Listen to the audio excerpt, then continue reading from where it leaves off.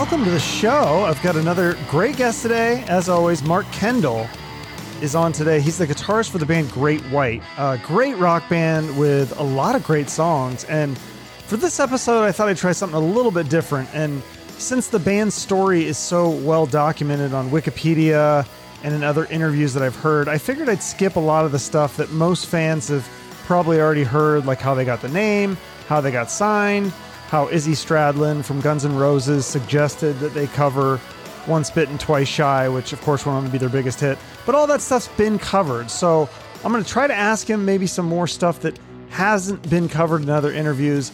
We're going to talk a little bit about his solo blues record, his brief time working with Jani Lane, his appearance on the Joe Rogan Show, his take on success and sobriety, and a few other little Easter eggs that I have thrown out into this episode. And I think it was a fun one for hardcore fans and Great White novices alike. So let me know what you think, and if you enjoyed it, by dropping a comment in the YouTube or social media. And there we go. Thanks so much, and enjoy it. Welcome, Mark Kendall, guitarist from Great White, also solo artist, I found out. So we'll have to talk about that as well. How are you doing? Yeah, pretty good, man. That's awesome. So yeah, I learned a lot about you, listened to a lot of interviews.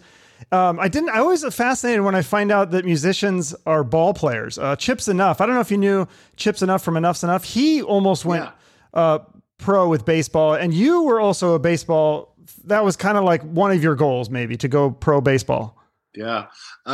Actually, I do know Chip, and we're Twitter friends. He kind of chimes in on my Twitter now and then, and didn't know about his baseball. But yeah, I played until I was 18 and loved it. Just wasn't quite, on the level of pro caliber. I was a little under on the pro caliber level. That's what really held me back and frustrated me. My arm was hurting when I was 18. That wasn't a good sign. Now, did I hear this right, though, that because your dad was a semi-pro player, but also a musician, but he pushed you more into the baseball than the music. And you were saying, well, I think it's more realistic for me to make it in music than baseball. Yeah. What happened was my dad was he was a great player. He was a trumpet player in a lot of jazz groups, played with a lot of great people, but he kind of didn't make it. So he did kind of put the baseball in front of me, and I loved it. But he kind of figured, like father, like son, like if I go to the music, maybe I'll follow in his footsteps and not quite get there. But the thing was, when I was 18 and I realized no scouts were going to be hunting for me when I'm like third best on my own team, I felt like, and I already loved guitar. I mean, I literally walked around with a guitar when I'd go to the store because I didn't want to leave it for 15 minutes. You know what I mean? Mm-hmm. So I had that love at 15 for my guitar and music, and was actually playing in little bands without a singer, playing I'm Going Home in an apartment building and all that. But so I was divided, with the two things, with the baseball and music. And when it started to get disheartening, my arm hurt, and, I'd have my dad take me out after the third inning. I used to motion my dad to come take me out because my arm was killing me. And it was actually from throwing fastballs.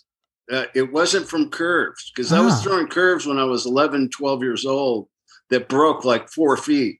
And everybody goes, oh, he's going to hurt his elbow. And, that's not good. He's throwing all those curves. But the curves never hurt me. It was the fastballs that hurt me. And when I look back, I think, had I worked out with light weights, maybe, gained some strength in my arm or something, I wouldn't have thrown it out. Because today, even if I throw a football one time, the pain immediately in the same spot. Interesting. So yeah, I kind of threw my arm out. So that's when I decided 18 to go full-time music. And, my dad's telling me, well, only 1 in a million make it in music. And he was a little disheartened, but he also supported it. He was totally into me he just thought the chances of me taking that, really far weren't that good. But he believed you. He thought baseball was a better shot, because that's unusual. Usually parents say, no way you're going to make it as a baseball player. I think he was thinking with his heart more than his brain. You know, he wanted that for me, even though he probably thought it was impossible. So that's the only thing I can think. Yeah, because you had two guys. Yeah, go ahead. Oh, I was just going to say, you had an interesting take on your success. Like, you said that you're friends with a lot of guitar players that didn't make it. And you think you made it because you put in the time and you tried to play as much as possible. Like, you guys did a bunch of shows for free. And I don't know if you're familiar with drummer Rich Redmond, but he's Jason Aldean's drummer. And he had kind of a similar story, like playing in Nashville. Yeah. He said he played with so many different bands, and not just country music. He said he was in reggae and metal and all sorts of different bands, and he just kept going. And he saw the same thing. Like, friends of his would kind of disappear and they get married, and he finally he found Jason Aldean, and the rest is history. It's like, some of it's just like perseverance. It seems like that's a big piece of it. Yeah, well stated. I really do think it's perseverance, because the guitar players that were around when Van Halen was kind of in their early years local, the guitar players were insane. I mean, they were so good that I had a lot of competition, and I figured, you know, that the good road was to play as often as possible and give ourselves a chance for somebody to be able to help us. Yeah, it's like not only the practice. Yeah, it's not only the practice of playing, but the exposure is what you're saying. Like, the more chances somebody will see you and take an interest, and that's eventually, obviously, what happened.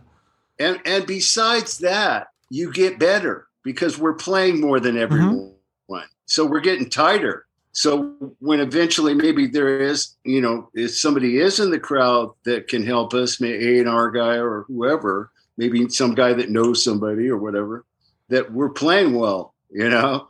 So there's that too. But that was part of what Van Halen did for me, was the work ethic. They played every night. I'm not kidding you. These guys played every night. They really were workhorses. And that's what I kind of took from them, because as far as Eddie Van Halen, yeah, he's the best guitar player around, but I didn't really, my style was so much different, and I learned from such a different style of guitar player, that, you know, the Carlos Santanas and, you know, Johnny Winter and stuff, that I was so into that. But at the same time, I love Van Halen. I love their work ethic. And I go, if we're going to have any chance at all, man, with all these bands and all these great bands around with great guitar players, we got to play more than all of them. You know what I mean? Yeah. And that's what we did. That's really smart. And then also, this is another thing that I found that was really interesting that you guys did, is that you would pretend that you're playing in these big venues, and you'd pretend that you're doing interviews for magazine and radio, or like you'd practice that. I'm like, that's actually really smart though, because I think there's like books on this, like visualization kind of exercises. And this is like an advanced psychological technique that I don't know if you guys probably didn't know you were doing that, but I think that a lot of motivational people would tell you to do this kind of stuff. Like Tony Robbins is really into that kind of thing. Yeah. It's like you put your dreams into action and actually pretend like it happened. I don't know. You know, I know what, like, sometimes if you buy a red truck, you see like 300 of them, you know, maybe didn't see them before. Right. You know, the stuff that we dreamed about started to happen, but at the same time, we were fighting for it. So, yeah, we pretended like we were playing the Forum in a living room, and, you know, did all that stuff and interviewed each other and asked each other questions that we thought a rock journalist would ask. That's so cool. So, yeah. So we'd have little cassette players, and so how long has the band been together? You know, how'd you guys meet? You know, but we're two band members, so we know all these answers. So it was kind of goofy, but all the things that we dreamed about and wanted and pretended like were going to happen all happened. That's what's so amazing about it, is we dreamed about playing the Forum, because when we were 15, 16 years old, we were seeing Led Zeppelin and, you know, Ted Nugent flying through the building in loincloth, you know, and it was a dream to play there, and it happened. But we'd been pretending to play there for you know, in the early years. So, yeah, it's, you know, I forget what they call that. What is that? Where like you put like maybe a bulletin board on your wall. Oh, a vision board? Yeah, like a vision board of all these. You want this house, you want this car, you want all this. It's called the law of attraction. Yes, that's right. Yeah. Mm-hmm. So we were kind of doing the law of attraction thing way back then, not knowing we're doing the law of attraction. Right. Yeah. And but we worked hard at the same time. So, you know, I don't know. It really does seem surreal when things start going your way, but then you kind of feel like, you know, we're not like an overnight success, or, you know, like we were lazy and just got lucky. We got lucky. We totally understand that. We're grateful for that. But we from all the stuff that we did, playing more than everybody and all that, we put ourselves in a pretty good position, you know, to get lucky. Right. You're in the right city. Yeah. You're playing as much as you can. Are you working a day job at this time too? Or are you able to just... Oh, yeah. Geez. I worked at a potato chip factory. I paid in the back of AM PM signs. Wow. I had every kind of little job you could imagine. When I was working at the potato chip factory, it was Lay's potato chips. We just put boxes on these pallets, and all we would talk about is the set list we're going to play, you know, because we were playing 5 sets a night. So we go straight from work to Walter Mitty's and play 5 hours and then get up and go do this day gig again. So It was pretty amazing. But, you know, back then we played cover songs, you know, and we wrote songs while we were doing the covers. So we kind of every once in a while would play an original song, you know, just kind of throw it in like it's some obscure song that you don't know about type deal. But, at the same time, you know, we're playing Petty and, you know, just every cover under the sun. Yeah. So. I heard you guys do a cover of, I didn't know that anyone had done this. I've been saying this for years. Somebody should cover the Who's Substitute. And you guys did it. And there's a music video of it. And it's good. And it's interesting because it's like almost a different version of the band. Like you guys sound a lot heavier back in those early days. Yeah, we did. We were heavier back then because, for one thing, we didn't have keyboards, so it was just a trio with the lead singer, bass, guitar, drums. And, you know, it kind of limits you. And at the same time, on the way to work, at this one point, we were working at a factory where they actually blew dynamite up, and it was underwater power. It was real hardcore, actually kind of a dangerous job. And, you know, where you got to wear a helmet, safety goggles, and all this stuff. So on the way to work in the morning, we'd always blast like old Scorpions and Judas Priest. Yeah. And we loved that, you know. But my influences are all blues type people. That's what's so funny. But there was something about Accept and all this stuff. It was kind of rebellious in a way. And, you know, we were real young. And just something about it. It kind of wakes you up. It's almost like having coffee or something. Totally. So in our early years, we were trying to be like that because these bands were flying under the radar. They weren't big commercial bands. Judas Priest was barely known. You know, Scorpions they didn't have like hits on the radio or anything. So we thought we could get away with trying to be like them. So, you know, we weren't being true to ourselves, but it was the early part of our writing. And so, you know, it didn't come until later where I started playing from, you know, the people that influenced me. I was free to do whatever I wanted. And that's when the bluesier side of things started to happen. Yeah. But in the original first album, it wasn't like that. We were just trying to we didn't sound anything like Judas Priest or Scorpion, but we were trying to be that. Right. You know? Didn't you? Is it true you had John Bush from Armored Saint and Anthrax had auditioned for the band at one point? Do you have any memories of that? Yeah. Yeah. Well, what happened was George Lynch had taken our girl singer that we had. Yeah. Did that make you mad, by the way? Yeah. But here's the funny thing. We did a private party with Lynch Mob and night ranger for this Microsoft dude in Texas. And I mean, full production. We set up on this tennis court, played for 100 employees. It was pretty amazing. And he got kind of drunk one night and he's going, "Hey man, sorry I took that singer years ago." 35 years later, he's apologizing. It was hysterical. But he goes, hey, it didn't work out. She was a nightmare. So, you got the best end of that. And anyway, so we ended up getting this other singer called Butch, but we auditioned John Bush, and I love John Bush. Yeah. He's got a great voice. And, but the way I was writing songs, it was kind of geared for somebody with a little higher range. This was just my thinking back then. So as great as he was, I wanted the guy that could sing like Halford at the time. Yeah. So that's what I went with that. Okay. Yeah. And then obviously you get Jack Russell. The rest is history. I think originally named Dante Fox. He changed it to Great White. You have tons of hits, tons of success. I always thought this was interesting though, because obviously the music scene changes.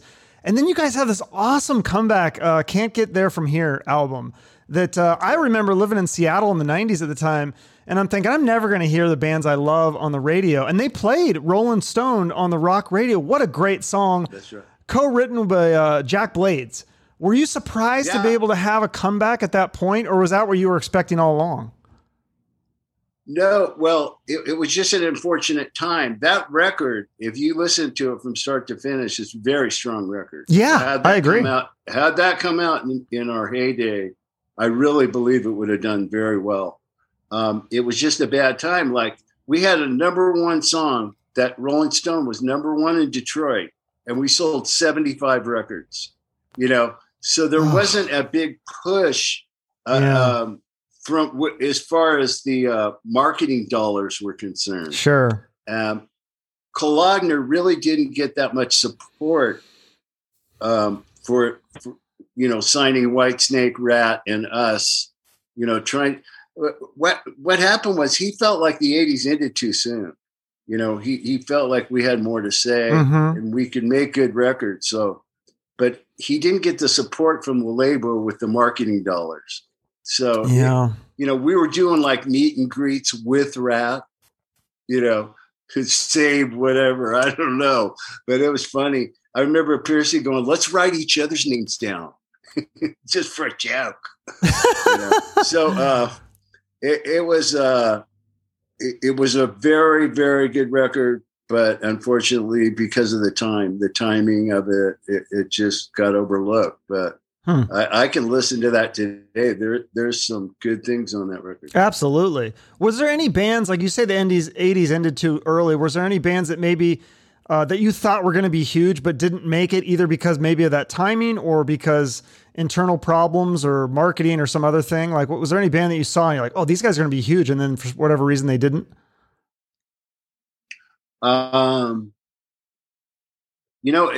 It was hard to keep up with all that. I know it got a little bit watered down toward the end of the 80s. Everybody sounded like Dawkins, everybody, it was very predictable, the music, the lyrics, and everything. You could, before the chorus even came, you knew what was going to happen. You know what I mean? There was no surprises. So I think that might have hurt it a little bit. Plus, the fashion was so similar, so every label was signing everybody. We've actually played with a few bands that I never even heard of that were supposedly a kind of a big deal in a way, had a lot of fans on a couple of these cruises. I'm going, wow, and so I don't know. It was kind of hard to keep up with it. I only knew the circle of bands that we either played with or were on the radio. It was hard to follow because you got to realize we were on a freight train, man. We were just like, or bullet train, if you will, on tour nonstop. I mean, one time for 2 years, it was like, I turned 2 ages on one tour. I left my house. I was 31, came home 33. You know what I mean? Oh my gosh. And, literally, our break was going to the Bahamas for 5 days and then going right back to New York. And all this stuff going on. So it was just nonstop touring, So does traveling stress you out, or not necessarily stress you out, but is that not really like a vacation because you do so much touring and traveling anyways? Do you want to just stay at home when you have time off? You know, I really enjoyed it. Being out there, having our, getting our music to the people and everything that was happening with radio and MTV and all that. It was a lot of fun. So yeah, it's a big sacrifice to watch your children grow up on a videotape. I mean, it's brutal, but yeah, I enjoyed it when we got home and stuff, and see my friends and family and hang out and kind of be normal. Yeah, my friends weren't really they didn't bow to me or tell me how great I am or anything. They were just like, dude, what's up? It wasn't, it wasn't any big deal that I was in a band or anything. I still do have really good friends. That's good. I think having those same friends keeps you grounded, probably. Totally. Yeah. Totally. So in 2005, we got to talk about this solo record that I just discovered. I mean, this is a full on blues record, not bluesy rock. This is the blues. I mean, this is old school blues. I loved it. It must be really refreshing and kind of re-energizing to go ahead and make that and play a different style of music. Not that you obviously didn't like Great White, but sometimes it's nice to just try something else. And then also when you go back to Great White, you feel more energized because you're able to do something different, right? Yeah. Well, what it does is you see, when you listen to that record, you can see what I bring to Great White, my end of it, musically, what, if you can compartmentalize that to see my part and then see what they do. It's kind of neat for me. The most challenging thing was singing, because I don't really consider myself a lead singer. I'm kind of in the Hendrix, Stevie Ray Vaughan range, I'm not going to put like a Zeppelin song on my solo album. No, that would be scary. Do that, yeah.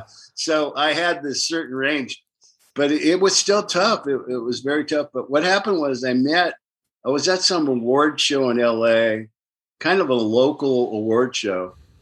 And I wasn't nominated for anything. I was just there because a friend of mine was in a local band. So I went down there, ended up speaking with this girl who was a piano player, and her husband, can't remember his last name. His name is Bob, had Grammys from his work with the Temptations. And she's like, we should get together and write something and maybe record something. And they had a studio in North Hollywood at their house, really full-blown studio. So I went there, and then I go, man, I could do a full solo album here. So I located some musicians, and she actually played a little bit of piano and a couple string things on the record. She was totally gifted. I mean, we're talking like jazz and, just monster musician.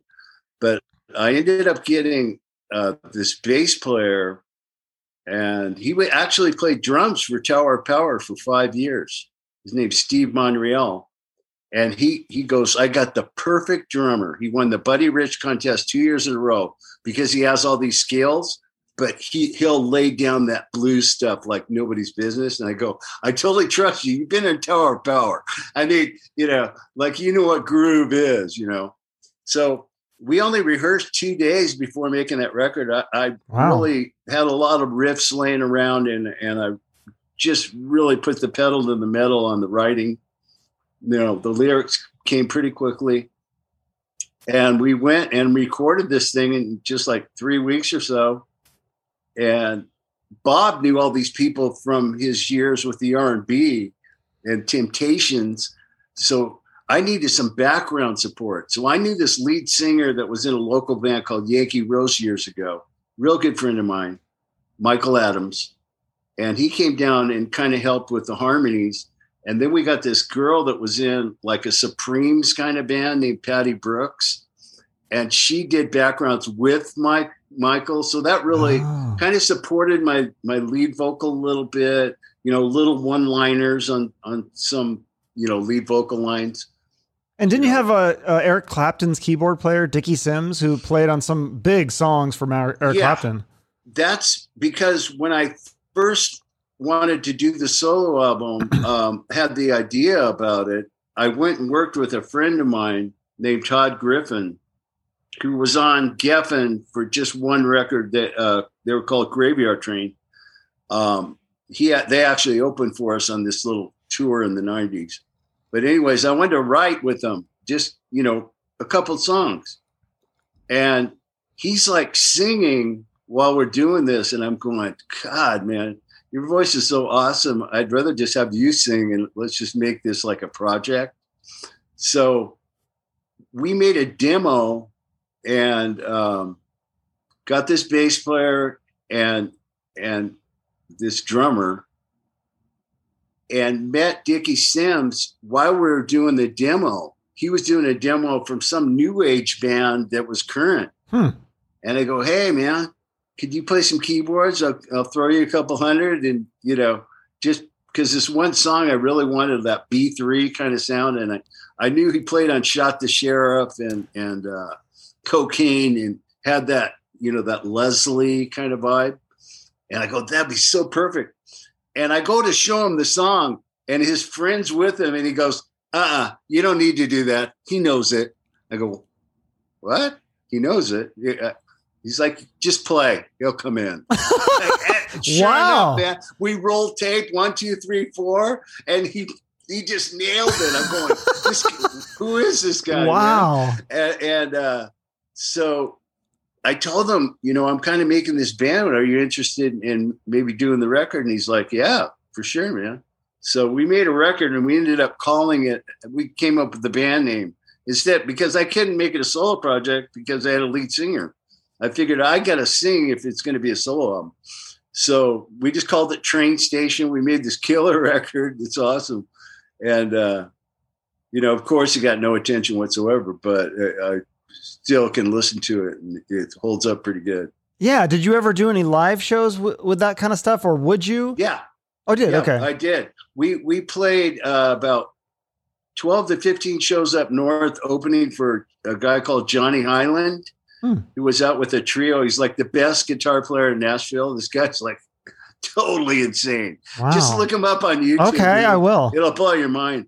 He played with Toby Keith, all the Nashville records. He's like a session guy. Yeah.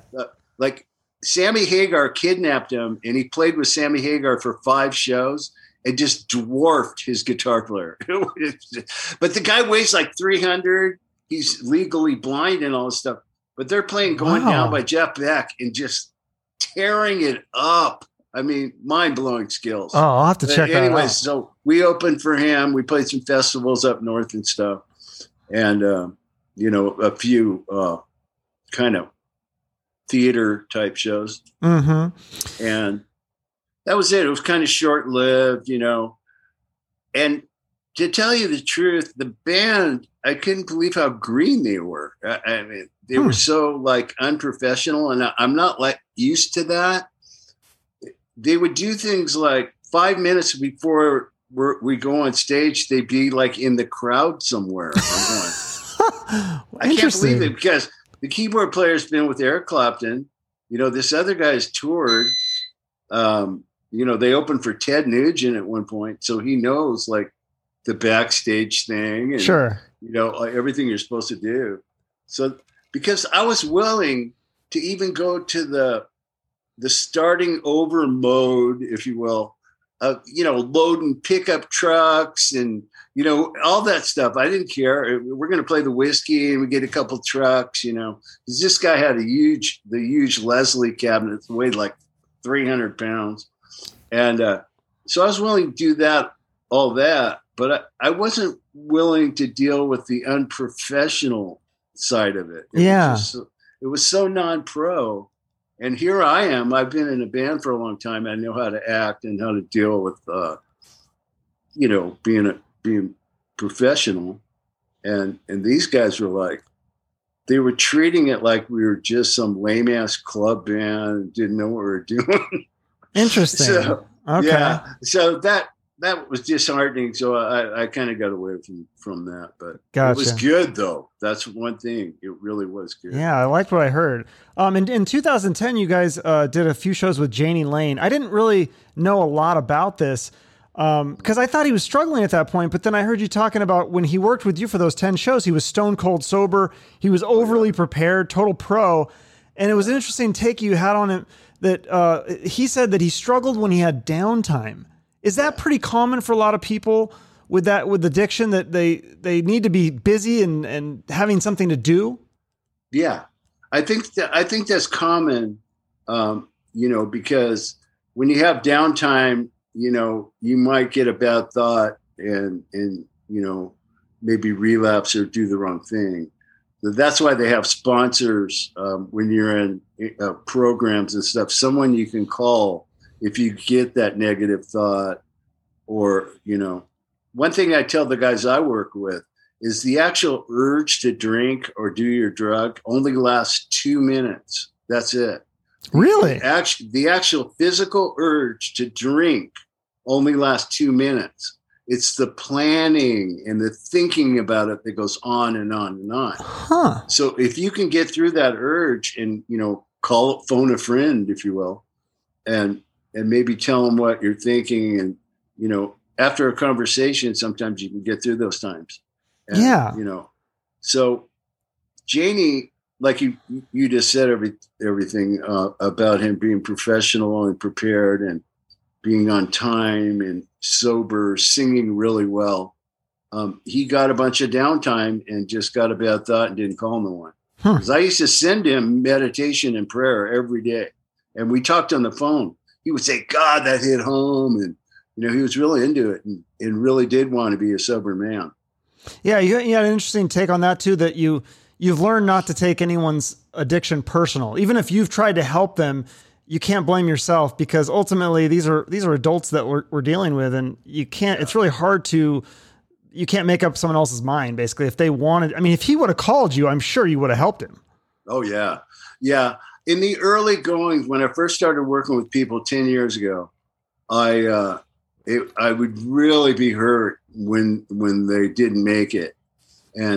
But then I learned over time, after speaking with a few people, that just don't take their addiction personal, And once I started doing that, even though I really wanted them to do well, if they kind of fell off, I would encourage them to start over and, that type of deal. But I still feel it. But, when somebody doesn't make it and, remain sick, if you will, that's, it's frustrating. But then again, I've seen so much success, like beyond the numbers that I'm supposed to see. So that's encouraging. Yeah. You said that's like a huge high when you can help somebody, like a rush, if you will, that when you see somebody get better and you're a part of that, that's just like a natural high, a huge rush. And I never knew that. I've heard this. My mom was very giving, and she was always helping people all the time. And I'm just like, God, when are you going to do something for yourself? But now I realize kind of why she did it. You get so much back, just the way you feel. It energizes you, and the positivity is all around you when you do that, when you help a person in need. And I didn't really realize, the level of it that I would feel. And man, when I started to see these people were just had no chance, and all of a sudden they're just doing like amazing.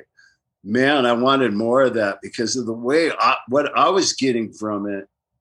To look at that and see somebody that was dying get well, it charges you, but I didn't realize the level it charges you. It's so much positive energy that I just can't stop. I just want to, I want to pick people up and let them know that there's another life available out there.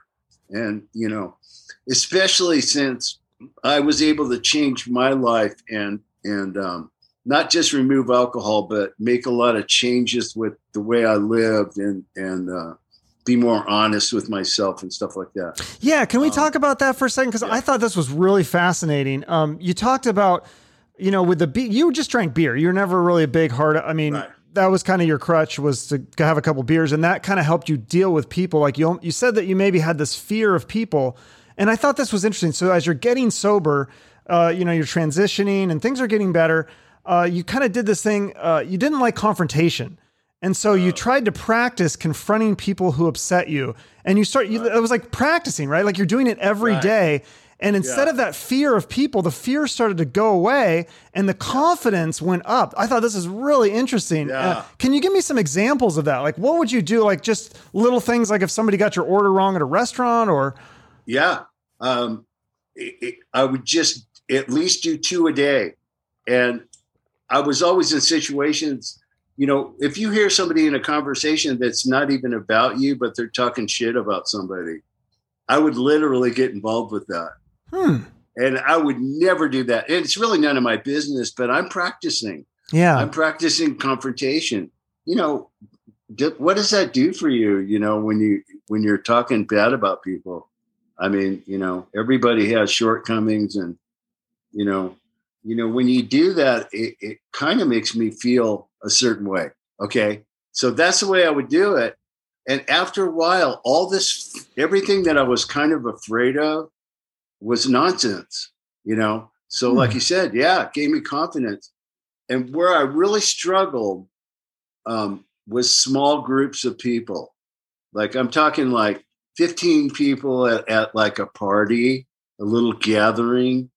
And, maybe they want me to play my acoustic guitar, that was frightened me, for some reason. And just being conversational with someone, with just a small group. I was really shy and it made me nervous. And, so I needed to fix that. And that's the way I did it, by confronting people. And all of a sudden, now what it does when you do this for a long period of time, you start to feel more comfortable in your own skin, and, this embedded fear that I've lived with forever is part of the reason that I use beer for a vehicle for almost like confidence, kind of numb all that fear. And you know what I mean? Mm-hmm. But then what happens is it becomes a rut.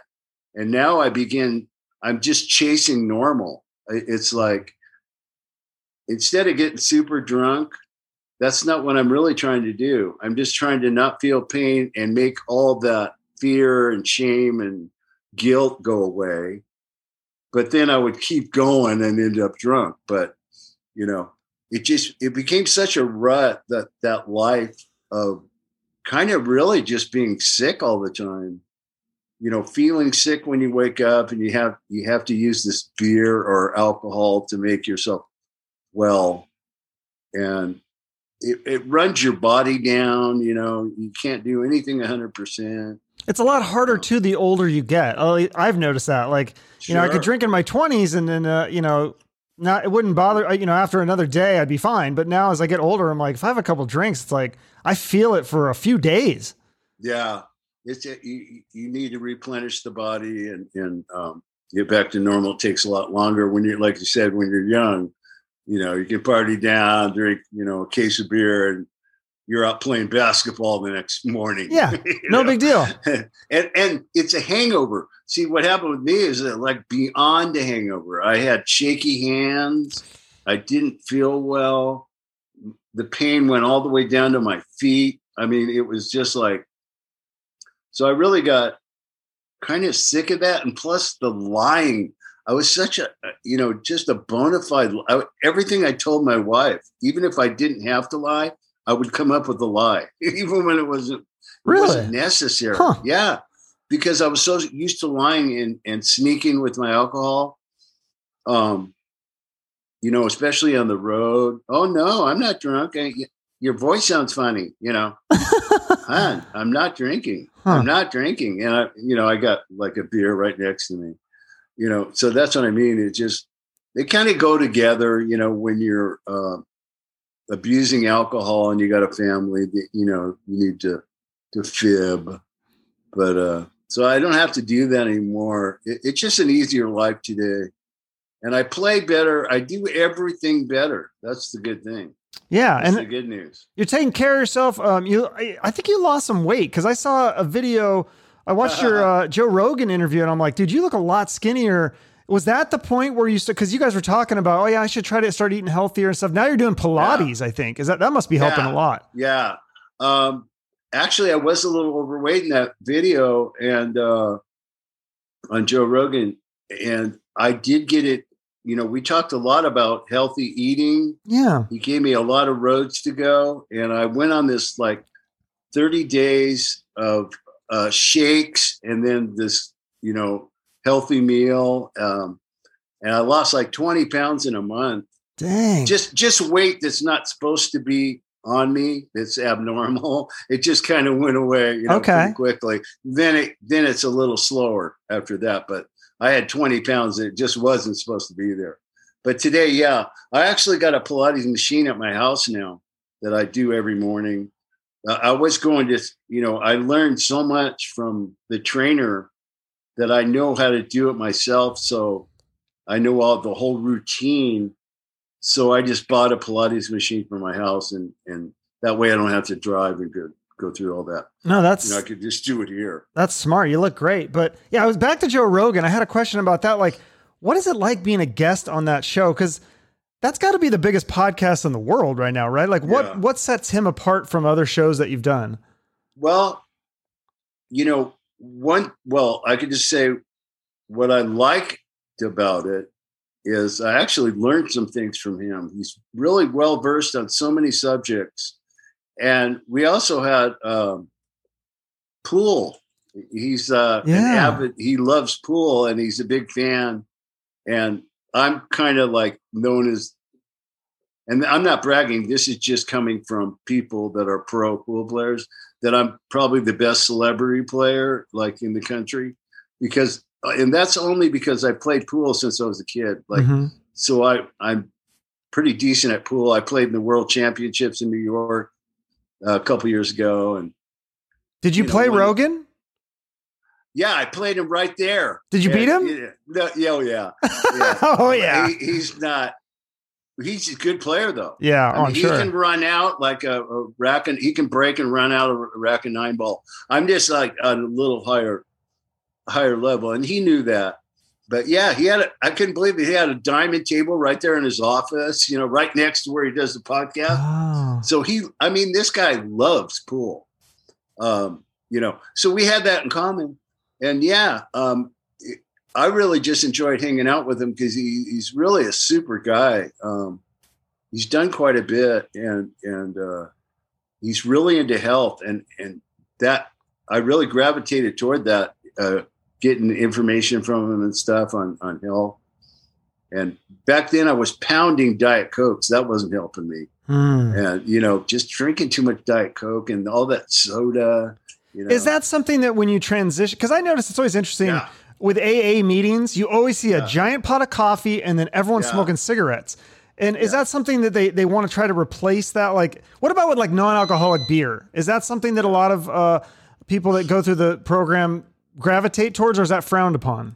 I think some do that. I don't think it's a huge percentage, but the cigarettes, I had to quit cigarettes. I kind of transitioned into this Diet Coke kind of habit. So I really had to start watching, I'm so compulsive. That's part of my problem. And so I need to get into things that are good for me, like eating healthy, not smoking and not drinking and getting exercise. And, so I don't know, man. Yeah. Well, it sounds like you're doing that, and it also sounds. Do you like to read a lot, or is it? I think heard you say you're really into documentaries because, like, even Yeah. just listening to you and Rogan go back and forth, you knew a lot of stuff about some of these comedians than Rogan knew, and I thought that was really interesting. Like you're really knowledgeable on a lot of that stuff. Yeah. Yeah. I've learned a lot of things. Now that we have all this modern technology with the, YouTube and all this stuff, you can, pull up a documentary of your heroes and really listen to their story. And it's usually a really interesting one. And, I have a story of my own from being a young child up till now. So I'm really fascinated how similar some of these guys' stories are to mine, but I'm sure we can all relate different points of your life that you can relate to another person. But yeah, so I'm just interested. I've met so many people in my life. All my heroes, as far as guitar players go, the Blackmores, the Billy Gibbons, and all these guys that Johnny Winter. I mean, I've hung with, rest in peace, but I've hung with him several times, long conversations. And it's just, that's kind of a dream of mine too, because all these people I worshiped being an up and comer and ain't never been, hopefully it happens guy, to meet all these guys as peers, even though I still am like, I'm not worthy, but, and have them be just down to earth and so cool. It's really neat.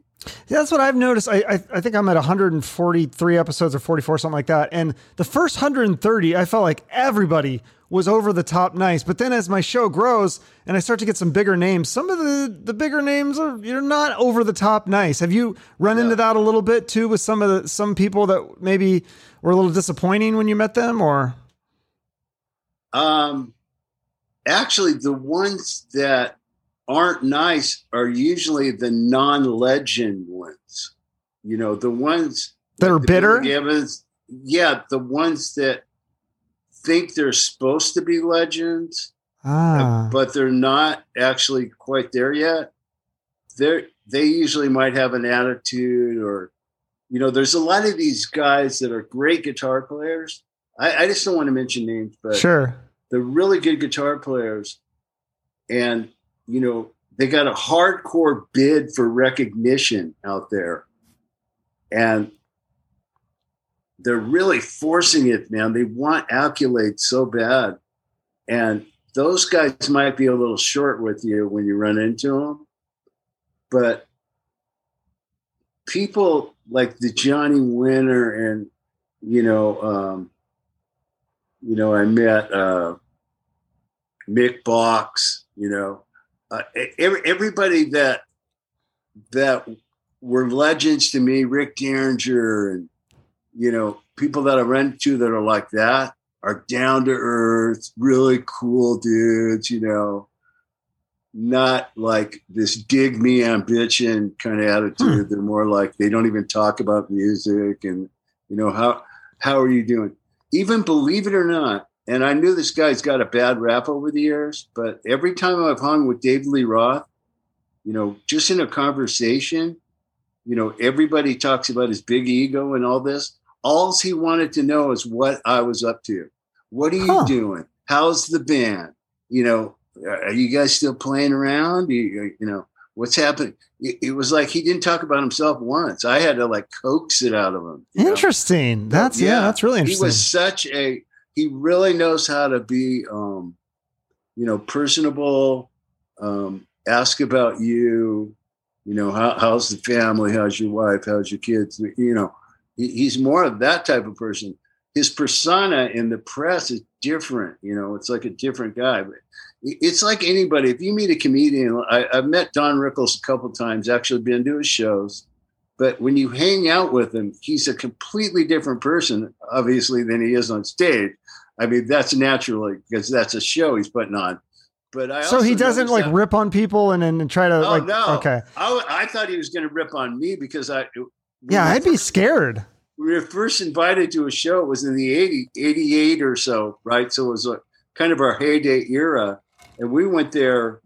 I had my bolero on, and I thought he was going to like, whistle the Clint Eastwood theme or something, And so we walked back, and he's like, "Hey, you guys, congratulations! Like, I know you're doing real good right now." He goes, "I had U2 down here a couple weeks ago, and they were sweet too. My kid loves them, and all this stuff." Like he was just this normal Joe, and I was like, "Whoa, this is." And then I saw him again in 2008. Went to a show and backstage and stuff, and he was all sweet then. He can turn it off and on, but that's the same way with the musicians I met. They're just, like when you're a teenager, you probably can relate. It's like Led Zeppelin are like aliens. Like they don't drive through McDonald's. You know what I'm saying? Mm-hmm. Like these guys are larger than life in your mind. Right. You know what I mean? When you grow older and you're in a band for a long time, you realize they're just human beings that wrote really great songs. You know what I mean? Yeah. So when you meet them, I'm a little starstruck, but at the same time, I can have a conversation, and they're so down to earth. It's such a relief to me, because my worst fear was meeting like one of my guitar heroes, like a Blackmore or whoever, and have them be total jerks and just be total idiots. So then I would have that, picture in my mind. It would ruin it. Instead of the, that guy is a guitar god. I can't believe how great he is. Yeah. I try to separate it sometimes because I go, well, I like this music or I like this movie. I don't necessarily have to agree with this person's political beliefs or the personality, the way they treat people. But sometimes it's hard to separate those two things depending on, what kind of things they've done in their personal life. Very difficult. Yeah. I've had like actors that I really liked, and then they get in the political world, and I won't mention this guy's name, but he almost acted ignorant. Like I couldn't believe it because he's so huge. I've always respected the way he was in movies. And then he goes out there and he's like, ignorant. That's the only thing I like, uneducated type of ignorance, like just like a dumbass, And, like I can't even watch a movie the guy's in anymore because I just got that picture in my mind. Yeah, no, it's hard to separate that sometimes. Like now you've got this connection. Like when I had a bad interview, now it's like whenever I hear that person's song, I'm like, I just gotta turn this off. Like it just reminds me of how they were a jerk to me. Like I don't really want to listen. I don't know. It's hard, but thankfully most of the people I met have been, like you said, down to earth, and because I think they're happy. I think they're doing what they love. They get to play music, or I've had comedians on, so whether it's do stand up or whatever, they're usually doing something they love that's creative, and so they're grateful. Yes. They're grateful. That's the huge. Whole thing. They feel blessed. And so why are they going to be jerks? They've had everything. Right. They've reached all their goals, and so they've got great family lives, they're making great music. And, that's why I'm really not shocked. I'm more relieved when I meet one of these hero type dudes and he's just like really cool, Is there anyone left that you haven't met? Trower. Yeah. Trower, I met Robin Trower 3 or 4 years ago. And he was kind of a hero of mine when I was 17. I was I learned the whole Bridge of Sighs album in a van, like off this 8-track tape. And it was so funny because you just have to get everything you can and wait for it to come back. It's like you can switch tracks and then get back to it fairly quickly. But we actually learned songs like that. And I told him that, and he's like, "But there's no rewind, mate." I know. I go, you just have to get all you can, and then next time it rolls around, you get some more. But he was real sweet to my wife and super nice, and did a great show. The guy's 76 and he's touring. He's 76, he's touring. He's got all his 2021 and 22 dates up. So that's pretty sweet. What about Carlos Santana? Did you ever meet him? Because you were in kind of a Santana tribute band as a kid. Yes. I haven't met him, but I got to ask him a question on Rockline one time. And they used my question and he answered it. That was kind of sweet. But yeah, he was a hero of mine when I was 14. I'm telling you, as far as feel goes and all that, the way he played, you could just see it in his face. He'd hit a note and just squeeze it and like he just like vibrated with the note. It was like completely part of him. Kind of like Stevie Ray Vaughan. I feel like he's got that. He's got those like guitar faces, like the really like intense. Yeah. He's feeling it. Absolutely felt everything he played. And I met him and got to sit and speak with him. And he actually signed a poster for me. We played this Charlie Daniels. He recently passed away, but he used to have this annual benefit, and a lot of rock bands would play. And we played on one of his annual benefit jams, Charlie Daniels' annual benefit jam in Nashville. And I met Mick Ronson that day. That was insane because he's amazing. And Stevie Ray Vaughan. Oh. And I got this poster of Stevie Ray Vaughan. I go, can you please sign it? And I saw him in the hallway in the hotel, and he's like, I thought it was my singer because he's always walking around with wet hair. And he turned around with Stevie Ray Vaughan. I go, oh my God. And anyway, so I ended up talking with him backstage, and he kept saying, man, you're tall. You're tall. He must have said that like 20 times, how tall I am. And I'm not really that tall. I'm 6'3", but he signed the poster and said, to Mark, keep standing tall. Stevie Ray Vaughan. I was like, wow. I still got it. I got that is cool. I got it. I got the poster laminated. And yeah, he was a very sweet man. He was dead sober when he died. And I've actually seen his, he was at an AA meeting type thing and told this story. It's about 30 minutes. It's on YouTube. It was just, he is the way he plays, he's everything's heartfelt with him. And, so very much a guy who can feel his music. Yeah, definitely. Well, so back to Great White, is there any, I think I saw some tour dates on the website. Are you guys going to be adding more? Yeah. We're coming in every day. I'm getting calls every day with more shows added, more shows. Like in July, we're playing like 13 shows. So that's pretty good because we're not on a bus like the old days and playing 5 shows a week.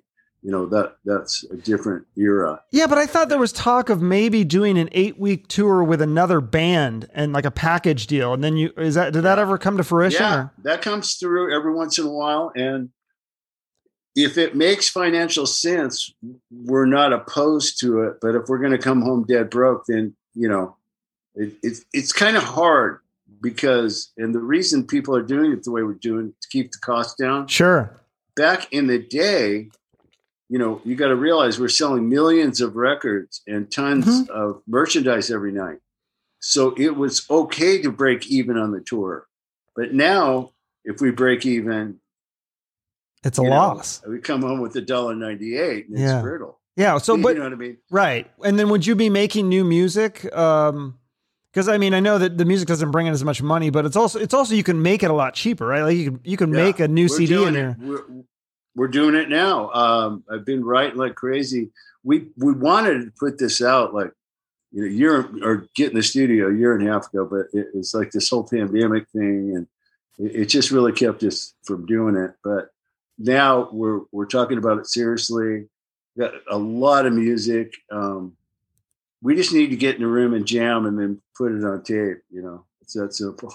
Great. Awesome. We're hoping to get something out this year because that's our whole motivation to keep this going is to keep making new music, even if people don't buy it. Yeah. Just to have it out there available to listen to. Yeah, absolutely. Well, I've had a lot of fun. This has been a blast chatting with you. I like to end each episode with a charity or a nonprofit. Is there one that you'd like to support or you want to throw a shout out to here at the end?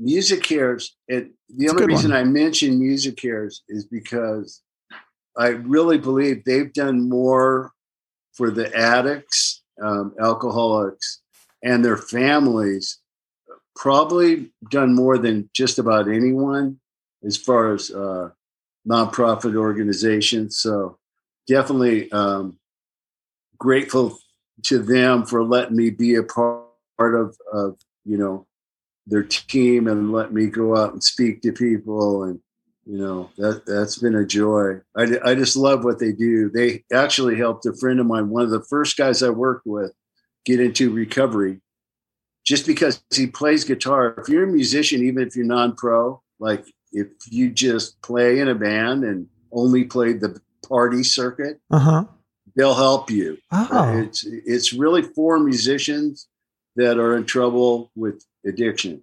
So the first guy I worked with was just rolling out of bed, filling up a big old cup with whiskey. And that's the way he started his day. And he was really in a bad spot.